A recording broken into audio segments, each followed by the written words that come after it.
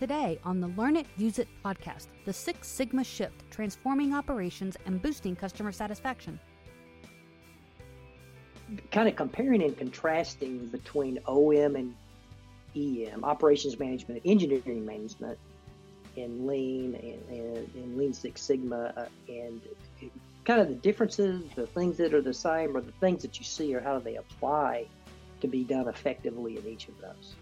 It sort of tackles it a little bit more. I see the engineering side kind of as the offense, and then OM coming in afterwards as once the product or service is in operation and once it's designed, and coming in as the defense to shore things up.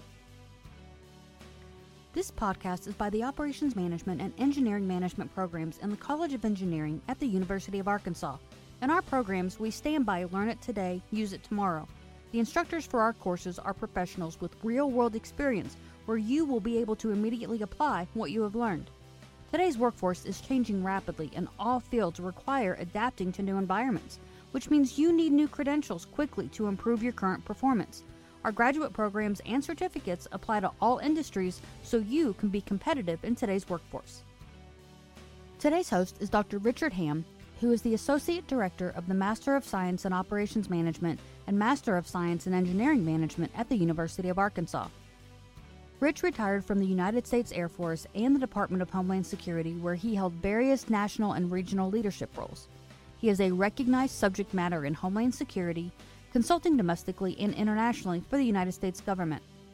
Rich also teaches courses in leadership, cybersecurity, global competition, Homeland Security, resilient design, and unmanned aircraft systems.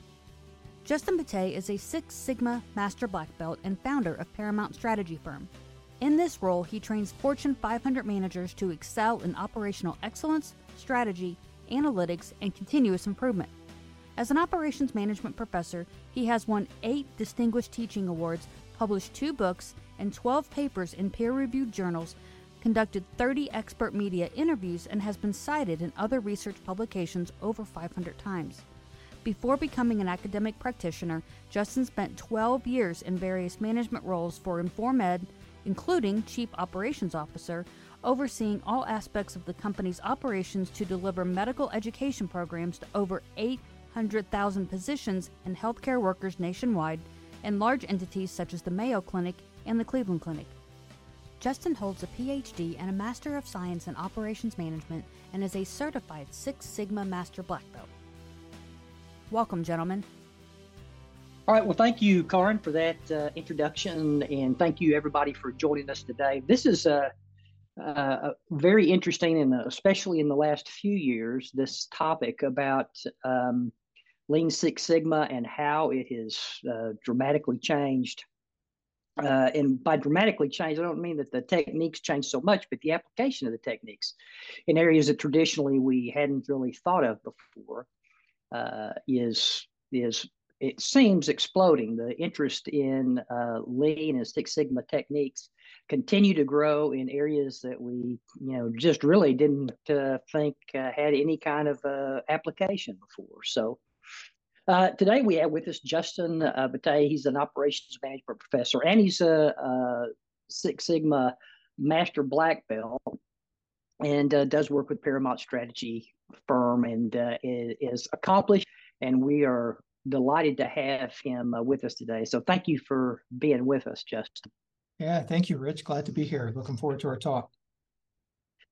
So a couple of things, in our case in particular. So at the University of Arkansas, to kind of tell everybody some of one of the things that we consider a strength is the fact that we have both operations management and engineering management programs, and they're all housed in the College of Engineering and Industrial Engineering.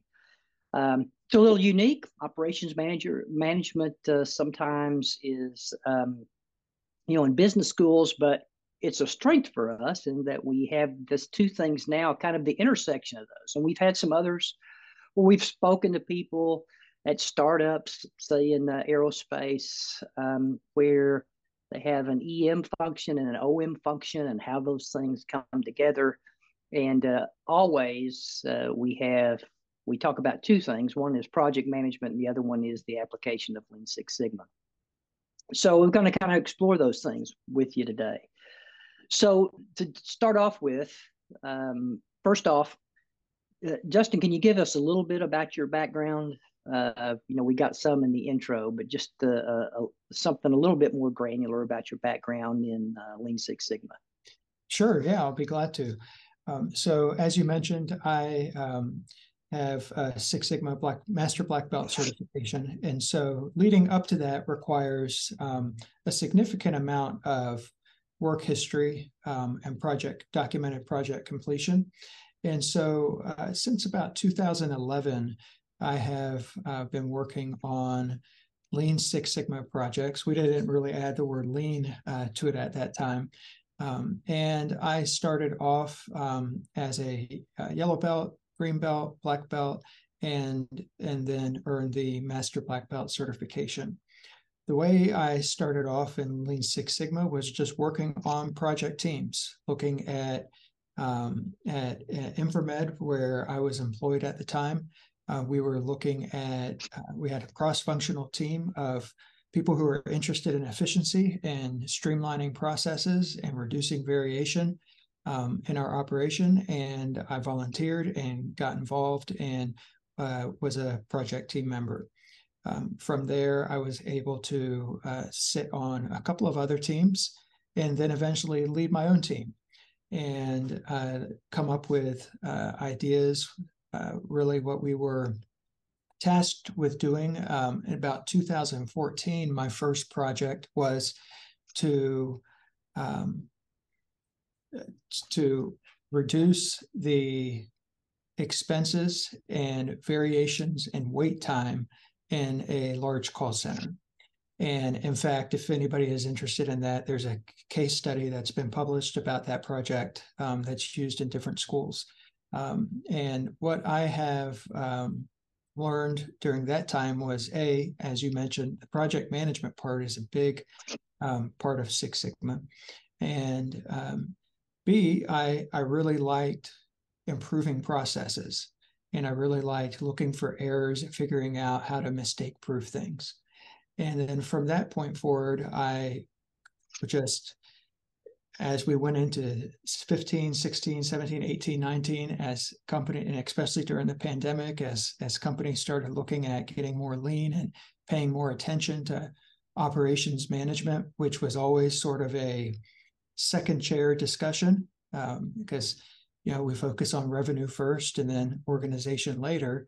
But now that operations management is at the forefront, techniques used in OM and EM, such as Lean Six Sigma, are becoming more prevalent now. And so I've had an opportunity to work on dozens of projects over the last 5 years as a black belt, and then that allowed me to sit for the Master Black Belt exam. Okay. So a lot of experience in a lot of things, and that's, and we appreciate you giving your perspective on that. It's important. So sure. Let's kind of start just broadly about a description of what really is Six Sigma and how does it apply. Let's start first off with operations management. So we're talking about, everybody thinks traditionally, operations management is a manufacturing company. We're making widgets and we're on a production floor, but the application in operations, my background was operations and aviation, and we had applications of those everywhere that were really more some safety, some focused on, how do we have more streamlined operations to make decisions every day or to, reduce waste. But in operations management, which is pretty wide, really first off, what is it and what do we get from it in OM? Sure. So in operations management, as some of the listeners and watchers will know, is about managing continuous tasks. And it's as opposed to a project where we have a finite start and finish. In operations, we're looking at the day-to-day continuous flow of activities in an organization and how we manage those. And so where Six Sigma comes in at is in operations is being able to take out a segment or take out a section of those continuous activities, pull them out and evaluate them using tools like statistical process control and see, are they running the way we want them to run? Is what is supposed to be happening? And it certainly does not just apply to manufacturing, as you mentioned, but in the service economy, it's even most prevalent. As I mentioned earlier with the wait times, we could have an expectation at a bank that customers will come in and not wait any longer than 5 minutes. And that is going to be our promise to our customers. So now we've set the standard of what we expect to happen. And then we look at that over a week, over 2 weeks, and say, how many times did that actually occur? And how many errors were there?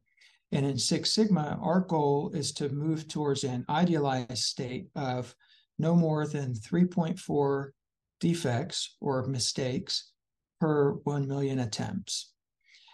And so that sounds like very few, and it is. And again, it's something that we are aiming towards for continuous improvement. And so that is, once we do that and we sort of run it as a project and we say we've identified this issue with the wait times, and now we're going to address it, and we're going to put a project team together, put together a Six Sigma charter, et cetera. And then what we do with operations is then once it's resolved, we transfer it back into the operation, back into the continuous flow. We don't want to keep it out as a project very long or any longer than we need to. Projects are all about opening and closing on time and on budget, but then moving it back into there and then setting up controls. And Lean Six Sigma has a variety of control techniques we can use to ensure that the changes we've made are actually still in effect over the long term and are sustainable.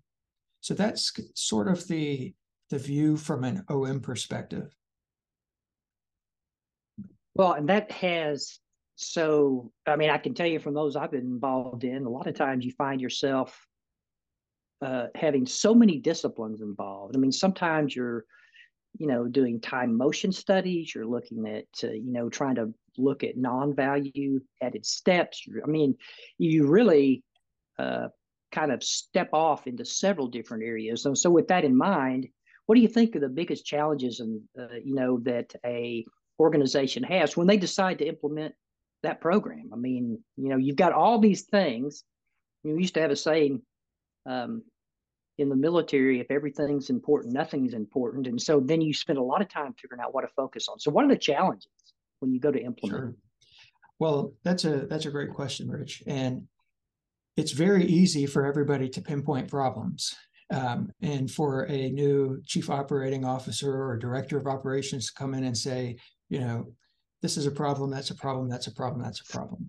Well, for each one of those problems is a set of processes that are taking place. And for each set of processes, we have a process owner. And that process owner is going to either be your best friend or be your worst enemy. And your job is to figure out how to shift towards the friendly side. That process owner is the person who's in control of the process. They're doing it day to day. They're not the director who's looking at it and saying, Justin, this needs to be fixed. This is actually Justin who's doing it. And it's part of, let's say, I was in charge of payroll, and I'm a payroll clerk and I'm the payroll director. Well, I'm the process owner for payroll. And there's a lot of resistance to change that can occur there naturally, which shouldn't be surprising. The key is to overcoming that is really the level of authority that the project champion and the project sponsor has. The biggest challenge that I have run into when identifying the issues are the easy part. And nobody really likes it when the Six Sigma guys come into the office. Especially when they're from an outside consultant or when they are, for example, I've done some work with McKesson, and they have a Six Sigma office that specifically focuses on Six Sigma projects year-round internally. And each one of them, there's about six of them, 6 or 7 of them, and each one of them is responsible for identifying issues and saving $2 million a year. So when those folks come in, things are going to be changing, and they're looking for it. And so most people, when they are able to see the benefits that this methodology can bring to their processes, and to their daily work and to the end customer, we'll hop on board. Most reasonable people do that.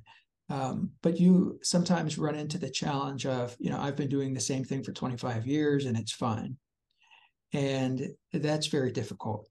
And besides being a charismatic servant leader and working your way with some diplomacy, having a strong project champion can help. For example, if I am not in HR, but I'm a part of our process improvement team, and we've had multiple complaints from onboarded employees that the process just takes too long, it's too cumbersome, it's too manual, and it's slow, and it takes a month for me to come on. And so some director, some executive has identified that and looking at survey results, and I said, well, we need to get that fixed. Justin, go over to HR and work with them on it. Well, I'm going to have to deal with the process owners who's doing that onboarding. But my job is going to be a lot easier if I come in there and say, this is championed by the CEO, or this is championed by the vice president of operations, or your director of human resources, chief human resources officer, or whatever, sent me here. And they're overseeing, this is their idea. You're the implementer. You're not necessarily the process engineer, and you're not necessarily the process designer. You're the improver.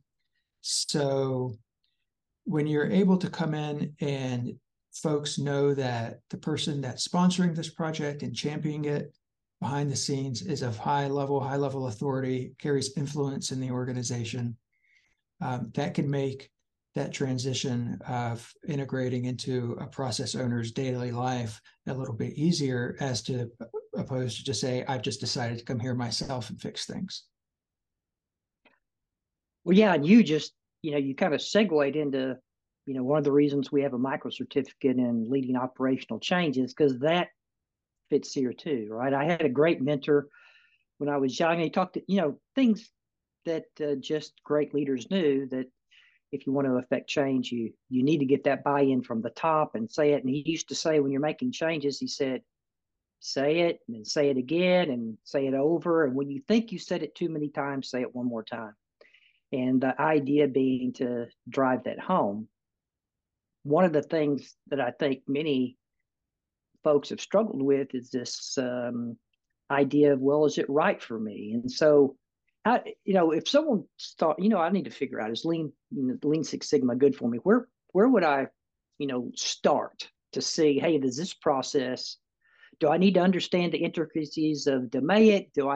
What is it I need to know to put those together to say, and to learn more, to understand, what's useful? Sure.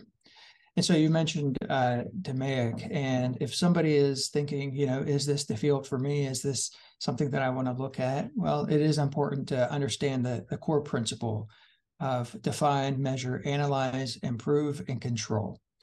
That is the DMAIC method, and a methodology that we follow in Six Sigma to accomplish the goals of reducing this variation. If you're working in a large organization, a big Fortune 500 company, more than likely you'll have an area that has a team focusing on process improvement, business BPI, business process improvement. Sometimes it's a change management area. And really, if you are thinking about a career in operations and you're thinking a career in engineering and you're wondering, should I segue into Lean Six Sigma, the question that you have to ask yourself is, how excited do you get from making ordinary things better? And that is what we call continuous improvement. In our field, we don't necessarily achieve astronomical results in a month. Okay, we achieve incremental improvements, and we like to identify issues and achieve incremental improvements over time that then eventually have a bigger role on the company.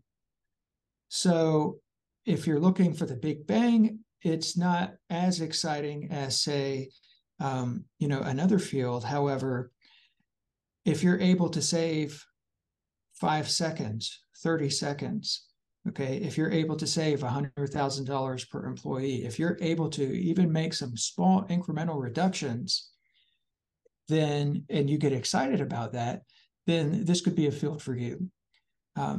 Now, understanding, I know UARK has the Lean Six Sigma certificate, and the DMAIC method is covered in there. And the question that pops up is, well, where do I go to even get started? The thing with Six Sigma is there is no uniform set single accrediting body out there that manages certifications. There are very reputable associations and organizations that will put together quality standards for what a Six Sigma certain level belt should know, and test them and evaluate them, and those are out there. So you have to be careful not to just Google, get a Six Sigma black belt, because you have to really gauge the quality of those. And so if you're interested, really looking at a program like this one, where you come in and you're able to take courses, and you're able to take, I believe it's 3 or 4 courses in the certificate program, and take your time learning it without having to sit for a certification test right away, that could give you a good gauge on whether or not it's even worth you pursuing or not. Just the first class could. The other question that I tend to field is, well, what about statistics? I'm not that great of a math person. I like to improve things, but I'm not a math person. And frankly, I have a background in applied statistics, and so it might be easier for me to say this, but it's basic algebra, the math that we do, and at its core sense. And so not at this point, we're not even really doing anything by hand. We're utilizing Minitab, we're utilizing Sigma Excel, we're using SAS, we're using all sorts of different programs to handle the stats for us. And there are software functions out there that are deliberately geared towards Six Sigma projects that will do a lot of this for you. So do you need to be a statistician to join this field? No. You need to have a basic understanding of math and algebra, of course, like for any other field. The key skill set that you want to not necessarily have, but develop if you don't have it, is again that energy for incremental change, and being able to not only work in the weeds on a project, managing a project team, but being able to have the skills to be able to turn around and speak up to the executive board as well about, here's the status of this project, here's the funding that we need, here's where we're at on the budget, here's the expected earned value, and there's a couple of board members who really think this project is a waste of time, and we don't believe in Six Sigma, and that's old news, and why are you even following that? Just go in there and fix things, okay? Be able to have those high-level conversations is probably more important than the technical skills that software will do for you nowadays. Yeah, soft skills are obviously a huge part of implementation, and I see it over and over. Some folks that really get the technical pieces, but the soft skills are left, and it's hard to be successful if you don't have those as well. I know what you mean. Yeah, it really is. I've seen some folks do great projects, but then they just couldn't quite deliver or communicate it, and it kind of it would kind of fall to the wayside because of that. Certainly, to try to get people motivated, one of the things that motivates change is for people to see that it actually is something worth doing. And that kind of brings us into, so you've talked about all sorts of tools, SAS, even some things that you can do in Excel, Minitab, Sigma Excel, all these different tools, but then also techniques within Lean Six Sigma. And so when you look at those, I mean, all of us have, kind of the favorite, the ones that have been most eye-opening to me, and the ones where I either owned the process or where I was on teams looking, was in DMAIC, the D part, because people are amazed because they've never defined even what the process was. And when you spend time, they look at they immediately, even before you apply techniques, they see all this waste. The same person having to review a project 4, 5, 6 times, people that have no value added steps that are in there, all sorts of things. So with that in mind, you've got this broad and deep experience.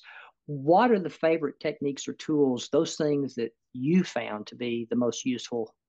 I don't know if eye-opening is the word, but the things you can get excited about because you enjoy that part. All right. No, that's a great question. And you rightly called it on the D part, on define in the DMAIC method. That's the part that we'll probably spend the most time on, or we should spend the most time on that. As you mentioned, sometimes there's an aura of we need to fix something, but we don't know exactly what the root cause is. And so my favorite tool to use is value stream mapping. And value stream mapping fits so neatly into that define stage. I mean, when we get to the measure and analyze, I'm very familiar with the statistical techniques there. But at the beginning, when you're walking in, and this also helps with leading that change and working with the process owners to say, let's document our current state. What is it that we are doing exactly right now? And the key part in the definition stage is to not jump ahead and say, well, okay, let's document what we want it to look like. No, we have to document it as it is right now, even if it's embarrassing. Even if we start to see things as we're going through, as you mentioned, like, why are we doing that? Okay, why does somebody have to put their finger on this 3 times before it is able to get approved? And so value stream mapping allows us to come in and, unlike a process map that is could have hundreds of steps to it, a value stream map is very high level. You typically want to have a value stream map that is like 7 to 10 blocks, okay, and covers just the high level steps of creating value for the customer. So from beginning to customer, we'll call it customer delivery, okay. And in a case such as this, since I was talking about employee onboarding, or we could take a sales cycle. We could take I don't want to focus on manufacturing because really there's so many areas in the service sector that we can use. But let's say that we have a sales cycle, and we're the sales manager for a large organization, and I'm managing sales reps, and it starts with how do we create value? Now, that is what we will look at for a value stream. Now, companies will have multiple value streams, but in this particular case, the value stream could be customer initiates contact all the way to product is delivered. Okay. Now, what happens in between there is what has to happen over and over and over and over again, the continuous operation, for us to create value to the customer, for us to generate revenue for the company, for us to exist. And so we know that there could be 100 different steps, maybe even 1,000 steps in between that stream that I just wrote. But we would set it to look something like customer inquires on, let's say, on a website. Customer inquires about an estimate. Sales rep contacts the customer to schedule an estimate. Okay, estimate takes place. Proposal is prepared. Proposal is reviewed and delivered. Customer signs off. Work starts. The end product in this case would be that the work is delivered. And let's throw in a customer demo in there as well. Okay, because often the first thing that we could look at there is lead times and process times. So we've got those, let's say, 8 steps. And we say, we know that there's a lot of processes that happen and occur underneath these, but we just want to look at this from a high level perspective and say, what is the process time and what is the lead time for each one of these steps? Now, the process time is the time it takes once you get there, once you're on that step, how long it takes to complete. And the lead time is going to be how long it took to get there from the prior step. So just to throw out, you could probably see that if we have step A, customer inquires on the website, and step B, customers contacted by a sales rep, and we have a lead time of 2 weeks, you can probably see where that's not ideal, right? And we're able to do that now because we've visualized it and we've sat down and we've looked at this from a high level and said, well, why are we waiting 2 weeks? Oh, well, we're waiting 2 weeks because it takes there's a backlog of requests, and maybe we don't have enough intake specialists to make the outbound calls to see if they even qualify for our type of service anyway. Perhaps there is just a lot of tag going on where we say, hey, let's schedule a call to take place, and we're emailing back and forth with times, and it takes a while. Perhaps we just don't get it quick enough because, you know, we're out and we're busy, and I'm the only person who is able to handle it, and I'm looking at them on my phone, and I just have to take them in the order that I can. There's a lot of reasons why that could take 2 weeks, and it's important for us not to jump too ahead and try to solve it right then and there. But as you mentioned, you can start to see the issues. You start to see those develop. And as you go to the next step and the next step and the next step, and you say, okay, this is the current state value stream. This is exactly what we're doing right now. Now let's dissect it. Let's look at these process times, these lead times, percent complete and accurate. How many times, you know, how many errors are we getting? How many times does what we expect to happen? You know, you can look at a lot of different metrics and key performance indicators there. But that is always an eye opener for folks when you're coming in to the boardroom. You're coming in with the process owners, because it gets their buy-in, because you may not, as a Six Sigma expert, you may not know the process. You may not know the stream. Your job is to get it out of the people who are running it and document it for them and ask those questions. So they're actively participating in this and saying, no, this is what we do. This is what's next. This is what's next. You know, you don't have to be a subject matter expert in every field yourself. And so then you can say, okay, is this the current state? Everybody agrees this is what you've all put together. This is the state. Now let's dissect it. And from there, I think that the appreciation for value stream mapping comes in, because everybody can look at a map and tell what's going on. Not everybody can look at a statistical output and tell what's happening. So, and it brings in buy-in from the people who are providing you with the inputs. It creates discussion and dialogue about the current state. It also involves the process owner, so they don't feel like they're left out. And then we have a nice visual that we can work on from there. Yeah, no, it's not. And I find, you know, the ones I've been involved with, just like you said, it's that those initial stages are really they're eye-opening for people even within the organization because they don't realize how long it's taking them and what it's costing them. So one of the things that we hear in Lean Six Sigma is we have people with other types of quality management or so other programs like Toyota Kata. You hear all these different types. Can you give us a high level, kind of explain the differences about those? What's the difference between these other quality programs and Lean Six Sigma, Mm-hmm. and how they're produced? So, quality management is an important aspect. Quality assurance, quality control, and a lot of times, what the difference with Lean Six Sigma is that we are specifically focusing on defects and reducing variation. So let's take just the word lean out of Six Sigma for a second and consider lean to be a separate method. Okay. When we talk about lean, we're talking about how can we get from A to Z in the shortest time possible?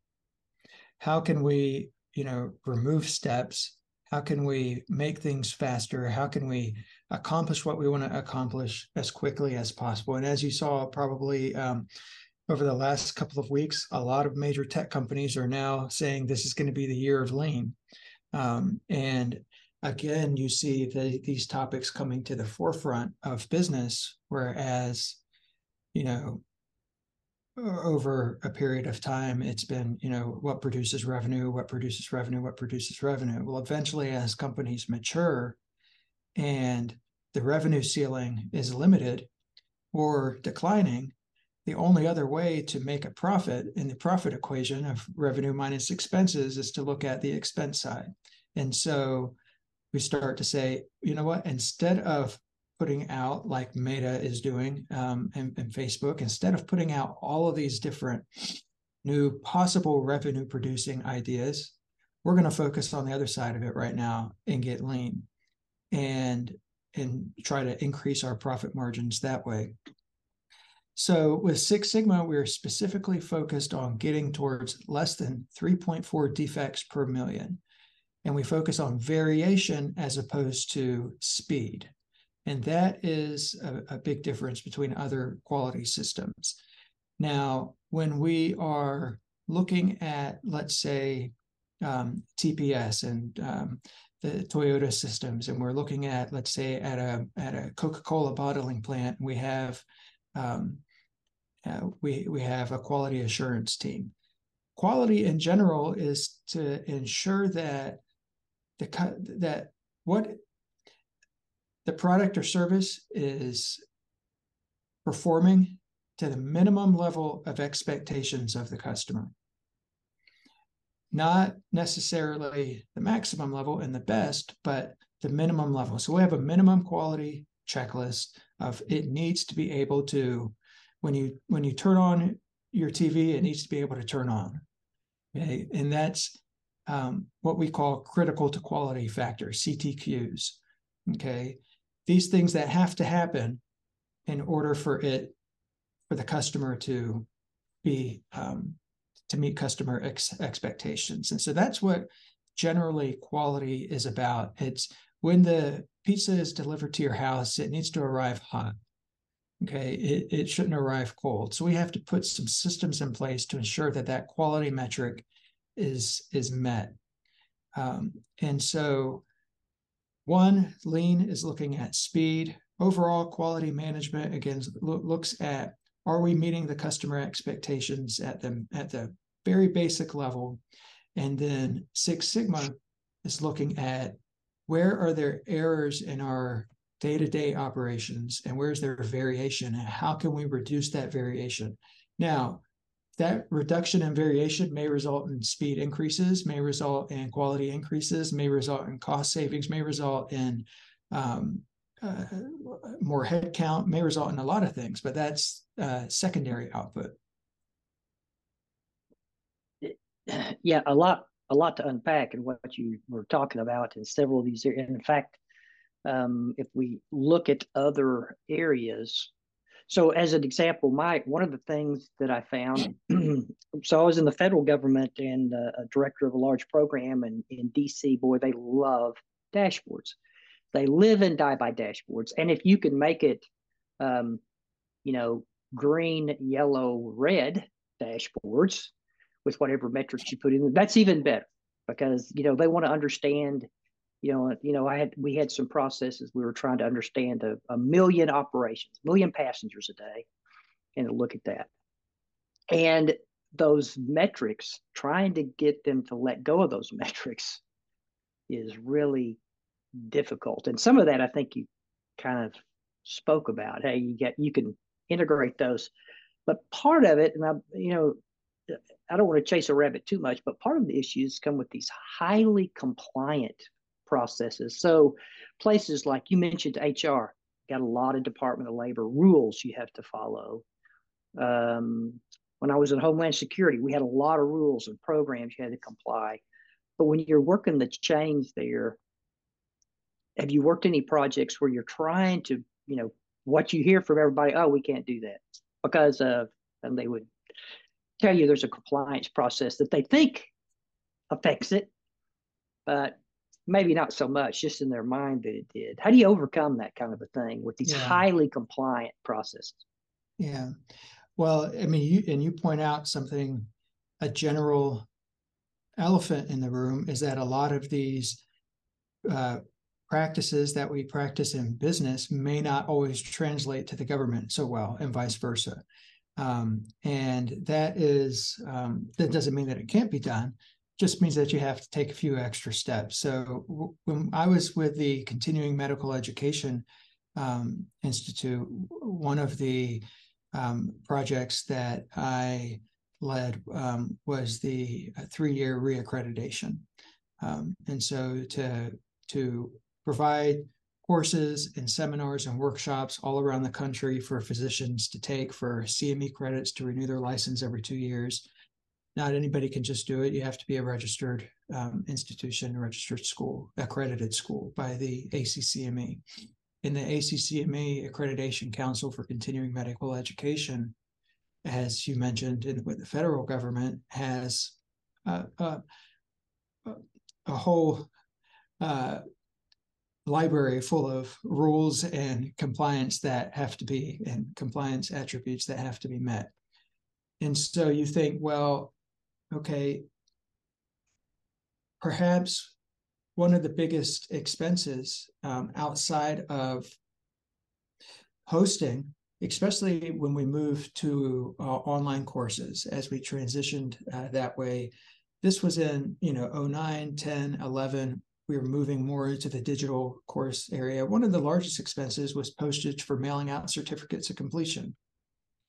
And it doesn't sound a lot, but when you're serving 800,000 people a year, that can lead up to quite a bit. And then you have the wrong address and somebody doesn't get it and they need a duplicate copy. And, those have to be printed nicely. They have to be mailed and you have to pay for postage. And we would have loved at the time to move to some type of electronic certificate. But at the time, the rule was that you have to provide a hard copy. Why? I don't know. I'm out of that business now, and so I don't know what's happening there now. But at that time, ACCME accredited providers had to provide a hard copy certificate. And, sometimes, depending on the profession, they make rules to protect themselves and so forth anyway. And maybe that was, they weren't up to speed in the digital age at that time. It's been a while. But that was an expense we had to endure. So we had to say, okay, well, even though we know that this is the fix, okay, and that this is a great fix, we can't do it because of compliance requirements. And in that case, we also had issues with but we had very qualified faculty who were not MDs that were considered to be medical experts from out of the country. And they were here and they could present these these seminars very well. But we were not able to do that because a certain percentage of the staff had to have MDs from the United States. And so those are just things that you have to eat if you're going to play in the game. The only other way to do it is to become a part of that and change the rule, but that I wouldn't recommend that. So a lot of times you have to say, these are just a cost of doing business, and these are not errors that we can fix. Of course, we can skim the surface around it and try to cut as much fat as we can off of it, the paper that we want to use on the certificate and those types of things. But then you also have to manage, quality and customer service. And if you want somebody sitting at home putting a flimsy certificate on their desk that has your company name on it. So you have to also think about reputation and those types of things. And that's the mistake that a lot of folks think about when they think about Six Sigma, that it's only about cost cutting. It's about improvement. And improvement could lead to lower costs. It could lead to higher costs, but a more satisfied customer. When we were moving buildings, I'll never forget this, because when we were moving buildings in 2012, and we went with a landlord who was pretty strict landlord. He was hard to negotiate with, but we also we were post-recession, so we had a little bit of wiggle room with him, and the price per square feet got pretty low. But we said, look, we'll handle tenant improvements. When we come in, we're going to want this door here, this there, we're going to put an office here, we're going to do those things. We'll eat the tenant improvement costs. And so, we started to put not cheap, but not the most expensive doors across the office, and construction got stopped. We got stopped on site when their construction manager came to review. And we said, what's going on? We're in charge. And he said, these are tenant improvements. It has to improve the experience of the place, not just for you now, but for the future tenants, the future customers, not just tenant cost reductions, which is what we were looking for. We were trying to get through and get in there cheap and do it ourselves. So I hope that answers. Yeah, it does, and it's and the medical field, it's like a project that I worked. So one of the things that I had, and we actually did a large lean process, was screening at airports across the country, security screening, and you've got wait times that have a standard, 20-minute standard, and you've got defects of how many times my agents could sneak a bomb, gun, whatever it was through, and then you're measuring those things. And it's amazing, because we could, those two things both are very important, equally important. In fact, there's risk associated with long wait times, because you have soft targets that are in an area that's not protected, and so active shooters and everything. So the risk goes up if you have a lot of people in the lobby before that. But we would always I would send teams at places that had really low wait times. So you went to a large airport and they were showing 8-minute wait times, where the other comparable ones were showing 18-minute wait times. We would go there to see if we could defeat the systems. And if we couldn't, if the fail rate was running the same, then we would send teams in and say, okay, let's look at what they're doing and try to replicate that to places to bring everybody along. And we followed the lean process. We did. Which kind of brings me to a long diatribe to ask the question. So we have operation. Everybody can see manufacturing. They see it right off the bat. It's pretty easy to see, hey, I want to make widgets faster. But in the service area, the service sector, what's the difference between those two? I mean, we know that people are applying them, but what do you see as the primary difference between the service sector piece, services provided, and manufacturing? Yeah, that's a good question, and I like that about the screening. I like that screening example. In the service sector is much harder to manage for a lot of reasons. And it's much harder to seek continuous improvement because not everything is as visible to you. We have, intangible products. So we don't have something that we can look at and say, this is a defect. Quality is sometimes in the eye of the beholder. We can look at, let's say, my cup here and say, okay, the straw, when I put some suction on the straw, nothing is coming out. Well, I think everybody can agree that that's a defect, right? But if I were to, in the service sector, there really is not always a standard expectation amongst all customers that you can work to standardize, which makes it a lot easier than to reduce errors and at a massive level. So we have intangible, not tangible products. We have the inability to store inventory. We have demand variations that are much harder to predict. And I'll bring it down to, let's say Starbucks, because a lot of people would think Starbucks is, they sell a product, but they also offer a service. Okay.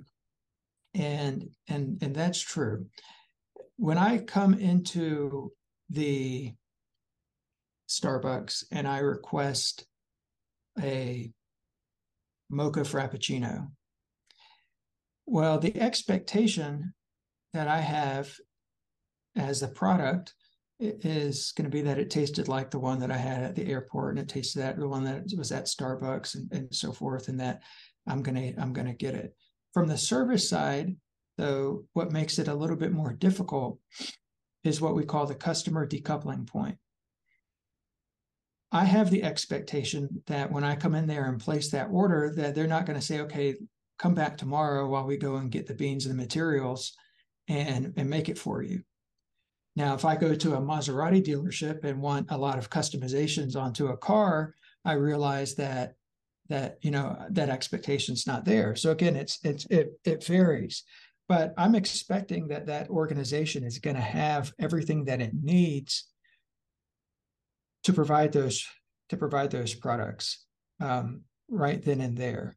I am not expecting that the decoupling point where the inventory is at, or where the actual value is at in relation to the customer in the supply chain, I'm not expecting that to be too far away. I'm expecting it to be at the delivery stage, right? And so we have, it's a harder way to do statistical process control. Unless we have years of data that we can standardize, then it's hard to run things through charts and through graphs and look at trends and be able to make predictions that way. So it's a little bit tougher in the service sector there. We also have sometimes what we call an invisible product. And an invisible product, again, can't be, I'll just give a very simple example. When I go in and get a haircut for my barber, and I say, I want it this way and this way, it could be a very standard request, but every barber could perform it differently. And every customer could have an expectation of what it's going to look like. And so that is a service. And I also have to be trained and ready for whatever demand comes in. If I say I'm a men's or women's barbershop, I can't have somebody come in and just say, I want the most basic men's cut, and I don't know how to do it. So you have to be prepared there. And there's no inventory there to store, right? It's all, talent and skill. So those are the major challenges there. And when that comes to Six Sigma, that really, it's harder to pinpoint what is the error, what is the root cause, and what is it that we're looking to fix. Are we looking to fix that the customer was not happy with their haircut, even though the last 10 people were, but now this person is not? Is that an issue? Or do we have an issue with our equipment, which is something a lot easier to define and to address? Yeah, that one's really tough because the whole thing is judged by, customer satisfaction, right? So we look at that like in our service sector course, we specifically have those conversations about the use of, but the difficult part is that uh, people that aren't happy, a lot of times they don't give you they don't give you feedback. They just vote with their feet. You never see them again, and that's the end. Very difficult to measure. Yeah, I had a mentor of mine tell me that a complaining customer is the type of customer that you want. They are telling you exactly what you need to do to keep them. The easiest Right. thing, yeah, like you said, the easiest thing for a customer to do is just switch providers and never say anything. Yep. Yeah. And they do often. So Yeah. well, so one of the things we kind of started at the top and we made a big circle, Justin, and we were talking about our programs, but I'd like to get your perspective on um, kind of comparing and contrasting between OM and EM, operations management and engineering management, and Lean and Lean Six Sigma, and kind of the differences, the things that are the same, or the things that you see, or how do they apply to be done effectively in each of those? Yeah, sure. So, full disclosure, I'm not an engineer, but my brother is, and Mm-hmm. I my PhD is in operations management from a business school, not from an engineering school. Um, but we talk about these sometimes, and on the OM side, I'd say the three pillars that we are focused on is um, improving processes, reducing variation, and increasing customer satisfaction. Operations, we're not necessarily, as on the engineering management side, we're not necessarily in a design field where we are taking those what's the customer satisfaction. Customer satisfaction comes from meeting customer requirements. So in the EM side, going out and finding what are those customer requirements and coming back and designing and developing our product to meet those and ensure that it does that every time without variation, is probably one of the bigger differences that I see between the discussions with my brother and I, who's an engineer, as opposed to once it's already done, and you know, and we're getting feedback from the customer in OM. How can we now come back and improve upon it, as opposed to on the engineering side where we're designing and building to meet customer expectations? And how do it sort of tackles it a little bit more. I see the engineering side kind of as the offense, and then OM coming in afterwards as once the product or service is in operation and once it's designed, and coming in as the defense to shore things up. Yeah, and you see these things where it's hard to figure out who does it belong to. Sometimes, I think, and I probably demonstrate how or my level or lower level of sophistication and intelligence, but Steve Martin did this movie, The Jerk, and he made this millions off of this glasses, if you remember, that had a bridge that you could grab, and but he ended up going bankrupt because afterwards people were having eye problems, causing them to go cross-eyed and some other things. But the point is that an EM issue or an OM issue? So OM looked or did, and so that's the kind of things when you look at a product and you're like, was it designed? Do we not OT&E it like we should? Did our processes and OT&E not work? Or was it a manufacturing issue? We got to the end, or even following up in OM to get what our customers wanted. So it's tough to figure out where they cross, especially in smaller companies. Yeah, and it sounds like those glasses worked the way they were supposed to, but they were designed to look exactly that way. They just the customer expectation was that they were not going to be blurry and right, cause other problems. Cause other problems. Yeah. Yeah. So of course I'll blame it on the engineering side. That's kind of the way that goes is OM blames EM and vice versa. Right, but right. working together makes a big difference. Obviously, places that do it effectively.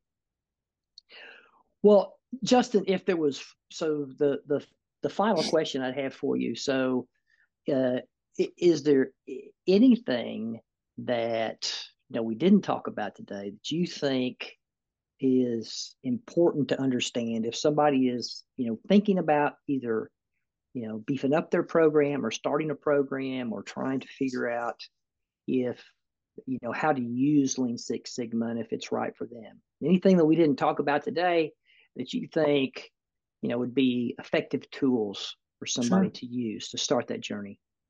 Yeah. So as I mentioned, and you can just open up the paper today and go into the Wall Street Journal and you see that lean is the word for the year. And there are many ways to accomplish that. And I think that if somebody is in charge of an organization and they're a decision maker and they have a goal of achieving operational excellence, that these topics, such as improving customer satisfaction, reducing waste, improving quality, enhancing the customer experience, all of these things are applicable to most businesses, and not just private companies, but most organizations. Um, the, the, the, the big thing besides cost, though, to focus on is the last one I mentioned, the customer experience. And I have worked on Six Sigma projects in a variety of industries, but one that I particularly like is in healthcare, and the customer is changed to patient. And if you look at an organization that is seeking operational excellence, we know that most medical care in the United States, and I may be totally wrong, but if I go in and I feel like I have a fever and I go into a doctor, most places are going to be able to tell that I have a fever. Okay.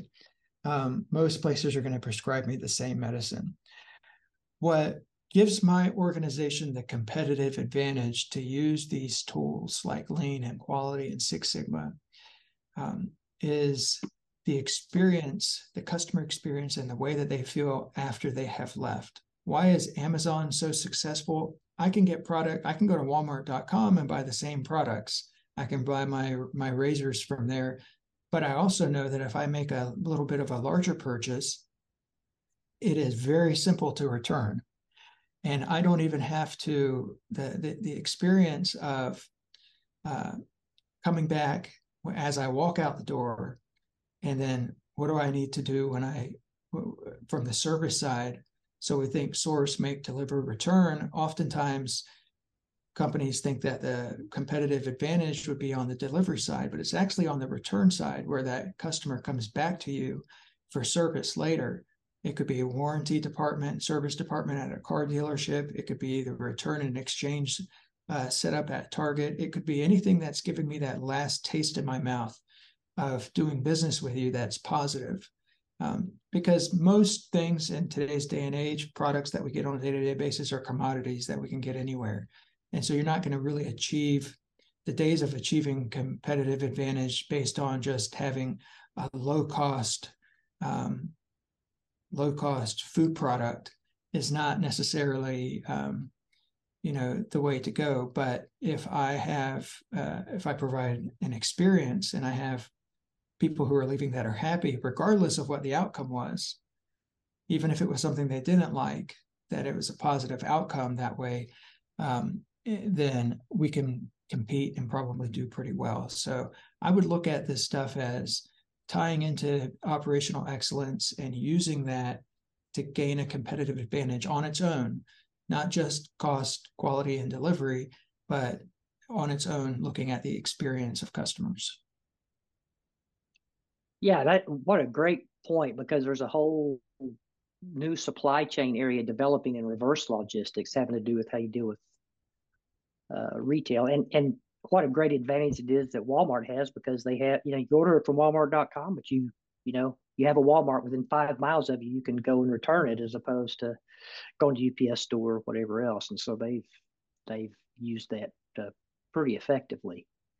Yeah, I And also saw. Go ahead. I saw where Walmart is testing out an employee delivery program where employees who want to make some extra cash are able to, the store looks at their route home on their way home and on their way to work and says, well, you're passing these 3 delivery spots. Why don't you, since you're going, why don't you just make those deliveries for us? And that's interesting too. It's going to be an interesting way to see how that develops. Well,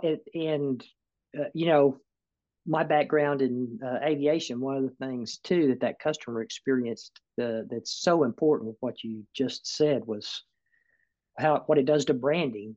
And I remember taking a graduate course in aviation economics, and the first thing I remember the professor telling me, this has been a long time ago, but he said, in aviation, when you make money, you make a little bit of money. When you lose money, you lose a lot. And what really was driven home by this kind of penny wise, pound foolish on purchasing scheduling software that Southwest did. Mm-hmm. By some estimates, may cost them $1 billion by the time that it's done.